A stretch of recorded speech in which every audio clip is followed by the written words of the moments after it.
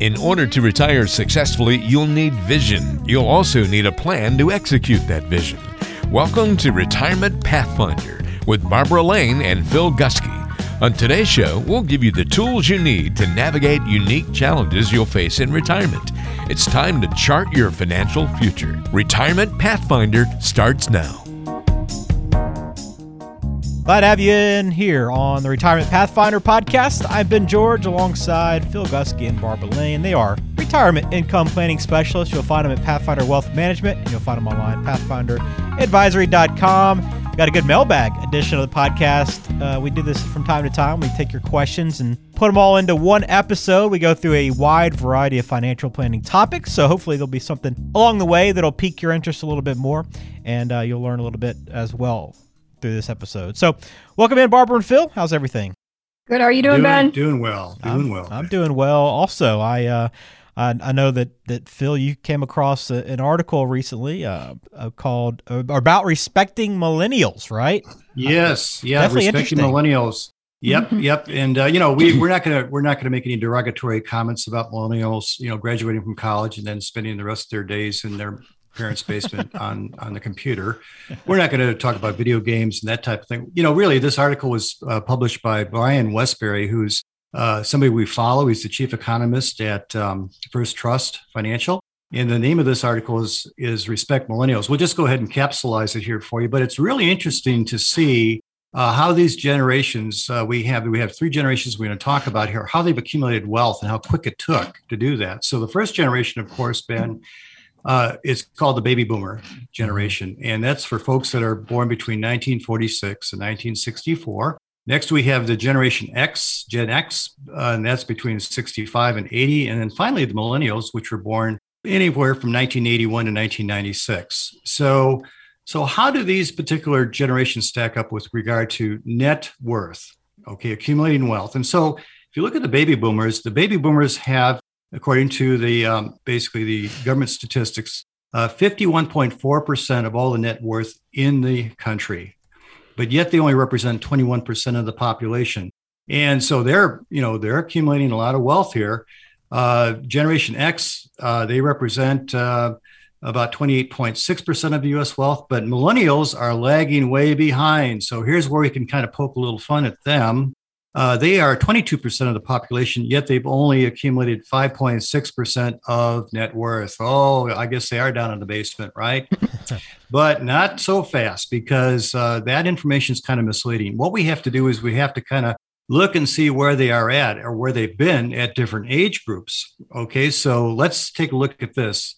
So baby boomers, believe it or not, Ben, baby boomers have an average net household net worth, get this, of $1.629 million. That sounds so high, doesn't it? It does, yeah. But you got to realize that Jeff Bezos is in there. Well, that's what drives it up, right? No fair. Yes. Yeah, no fair. Gen Xers now have $1.18 million, but they've got, thanks to Elon Musk, he's in that group, right? But Gen Xers, okay, they have, they're lagging behind here. We'll talk a little bit about them, but let's kind of level the playing field here and talk about boomers compared to Gen Xers. Okay, if you go back to age 48, guess who is ahead? Well, the Gen Xers actually had $1.1 million, whereas the baby boomers, $730,000. So they're actually accumulating wealth faster, Barb. Yeah, technology, you think, huh? Well, that's got a lot to do with it. Mm-hmm. Now, so we can't really compare the boomers to the millennials because they haven't gone that far down the pike yet. But if we're comparing, let's say, the Gen Xers to millennials, what we see here, we have to go all the way back to age 32. The Gen Xers, okay, at that point, Gen Xers have accumulated $158,000 in net worth at that point at age 32, whereas millennials, get this, $196,000. So the millennials are beating the Gen Xers at that age. And then the Gen Xers are beating the baby boomers. So wealth is accumulating quickly here. It's advancing very, very quickly. And like you said, Barb, I think it's got a lot to do with technology. It's made it more efficient. People are making money faster. The process is accelerated greatly. So it's important to recognize that millennials don't have it as bad as we think. And we should kind of lighten up on some of the criticism, don't you think? Yeah, younger ages are more productive. That's right. That was interesting. Yeah, that is true. Yeah, they're not all living at home and not productive and spoiled and like you're hearing. So that's right. That was good information. Yeah. So Ben, we'll hand it back over to you. Well, I mean, it's interesting because like they're in a completely different world than even people coming out of college 20 years ago are in. Yes. And things have changed dramatically, and they'll adapt, and I'm sure they'll be just fine. It's just things are different. They always will be. So that is interesting information, though. Thanks for sharing that, Phil. All right, let's jump into our mailbag today. Again, if you have questions for us, we'd love to hear from you. You can send them in through the website, pathfinderadvisory.com, or just you can call directly to Barbara and Phil if you want to talk to them. If you'd prefer to do that, you can also visit pathfinderchat.com. But we have a few to want to get to today that I thought were very interesting and love to hear your input on these. Let's start off with Joel. He says, I know that I need an emergency fund, but instead of keeping money in a savings account, can I just use my home equity line if I need money in a pinch? Well, I am so glad that you had asked this question, Joel, because it seems like a simple question. But while it's true that you can tap your line of credit, I wouldn't substitute that for an emergency fund. And plus, if you haven't or you've never used your line of credit, there's a process and that could take at least a couple of weeks. So remember the purpose of an emergency fund, and that is supposed to be available for just that, for emergencies. I don't know your age, Joel, but in these uncertain unemployment times, if you're still working, I would at least set up 3 to 4 months of pay to have available in case you're laid off or you're ill or you have an accident. You need to protect yourself. Now, granted, banks aren't paying much of an interest these days, but I wouldn't be so concerned about that as I would about not having a backup at all. Some banks will pay a little higher rate on a money market account with minimum balance restrictions.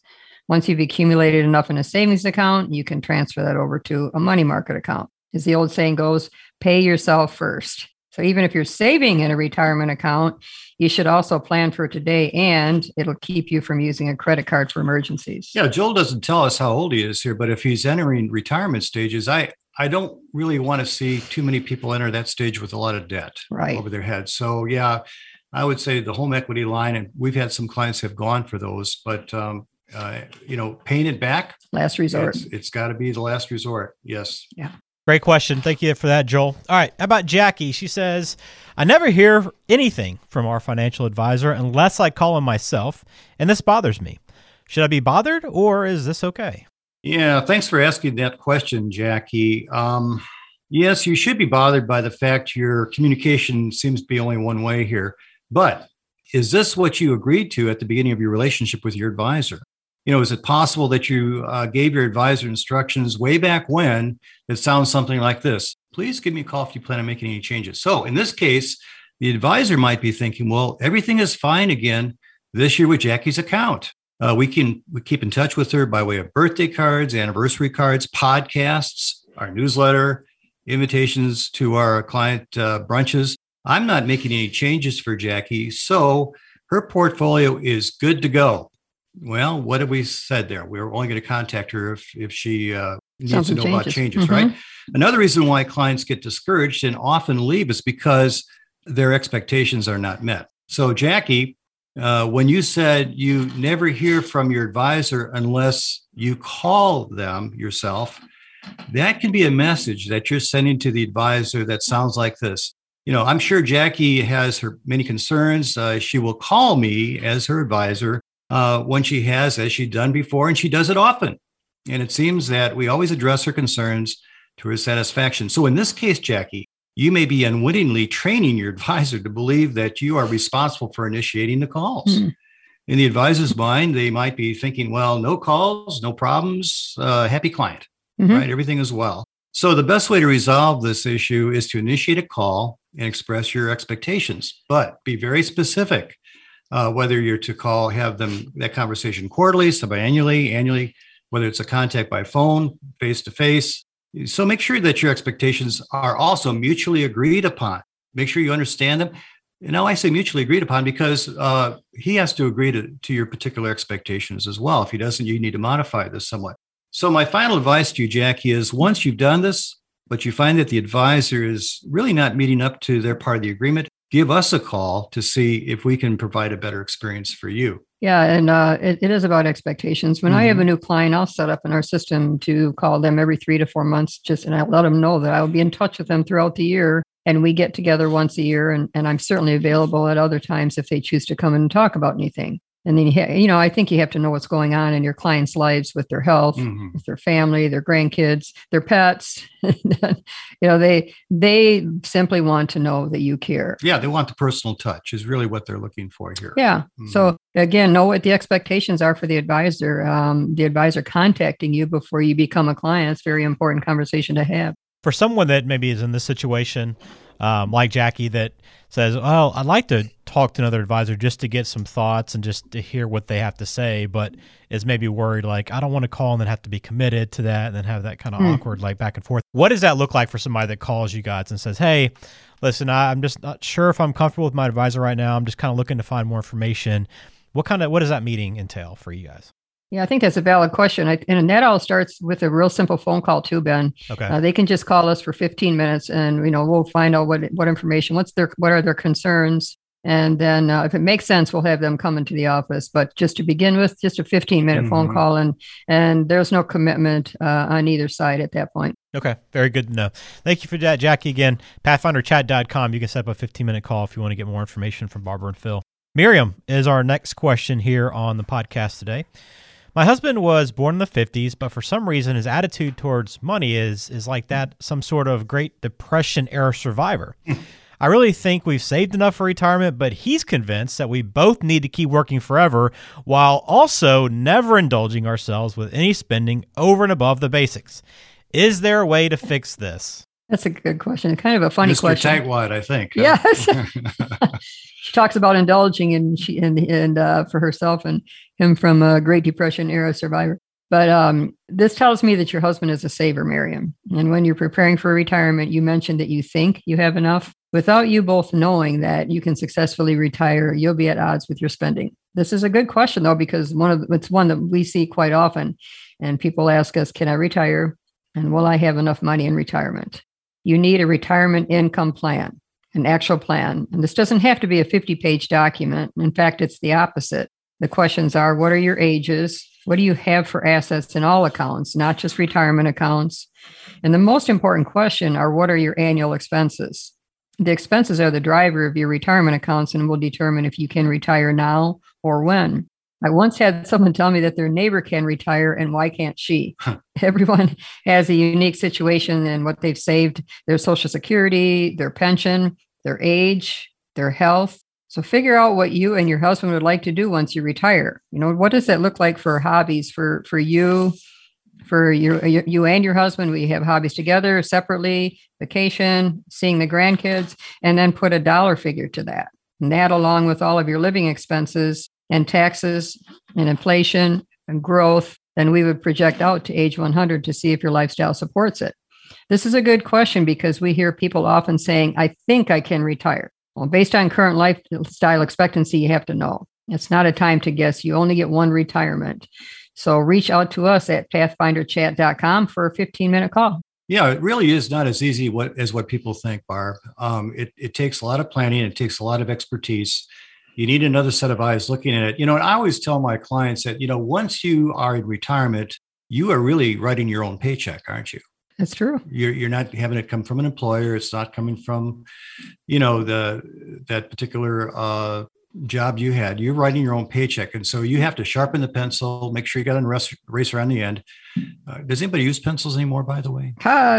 Not those kind. I don't think so. Not the number twos. Yeah. It's a fair call. Yeah, that's right. So make sure you sharpen up the computer if that's the case. Yeah. Actually, I think what gives our clients, Phil, a peace of mind is an income plan, an actual plan.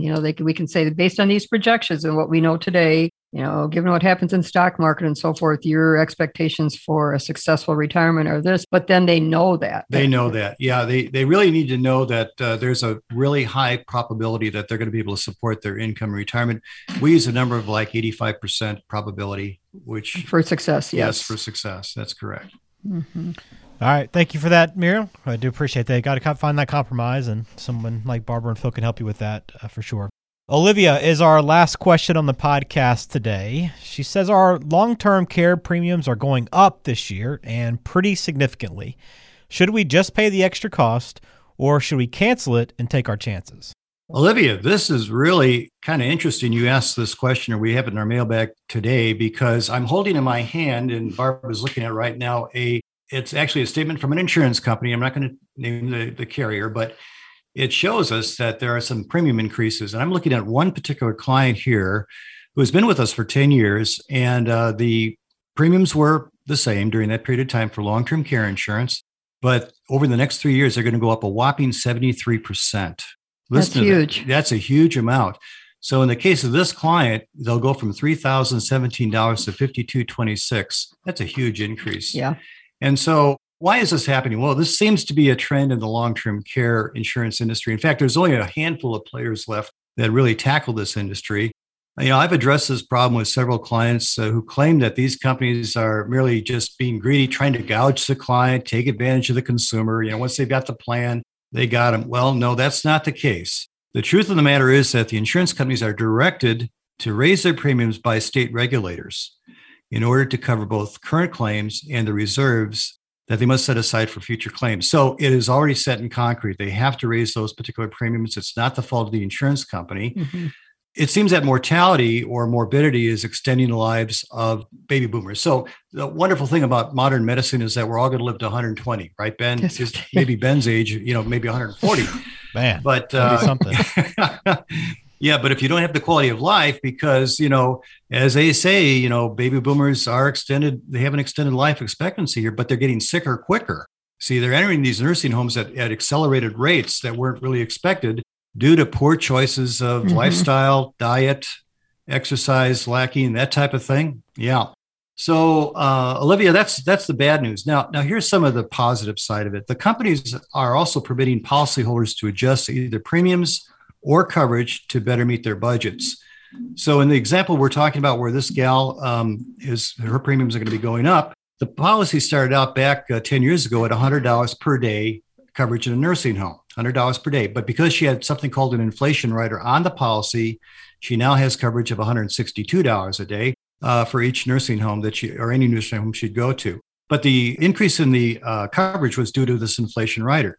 So if she were to cut back that particular rider and go back to $100 per day, then she'd bring the premiums back down to where they were previously. So that's one way to do it. So they can either adjust the premium back that way or adjust the coverage or both. So, Olivia, I do not recommend to you to drop that plan due to the increase in the premiums. I seldom recommend a client drop a long-term care plan unless or until we explore all the options your company may be offering. So there might be some alternatives here. So give our office a call and we will give you some time to explore any premium reductions the company is offering you at either pathfinderchat.com or give us a call on our landline at 815-399-9806.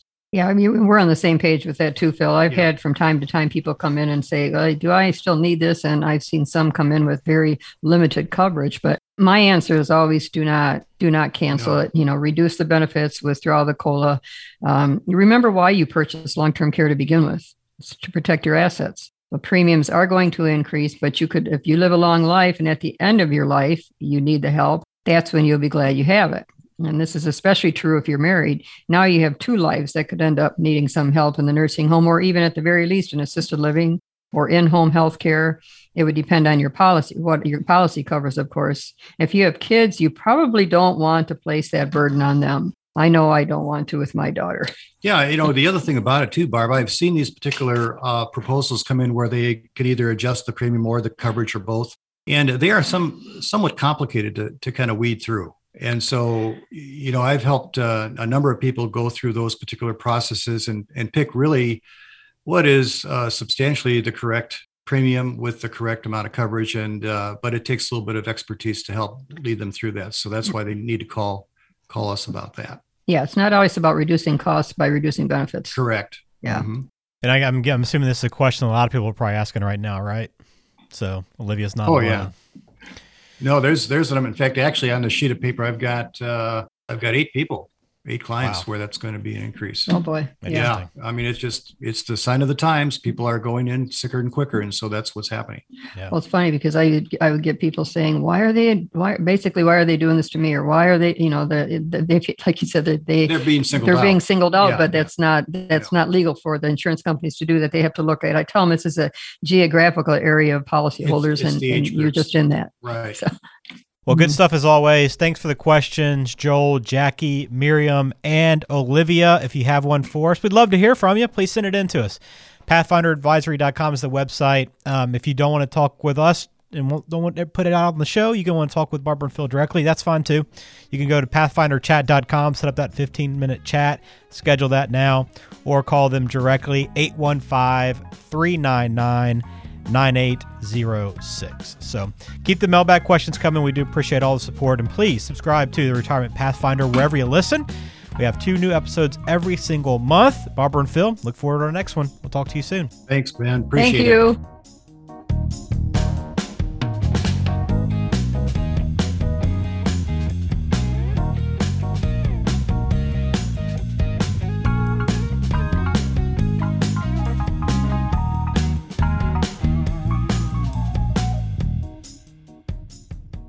Information is for illustrative purposes only and does not constitute tax, investment, or legal advice. Always consult with a qualified investment, legal, or tax professional before taking any action.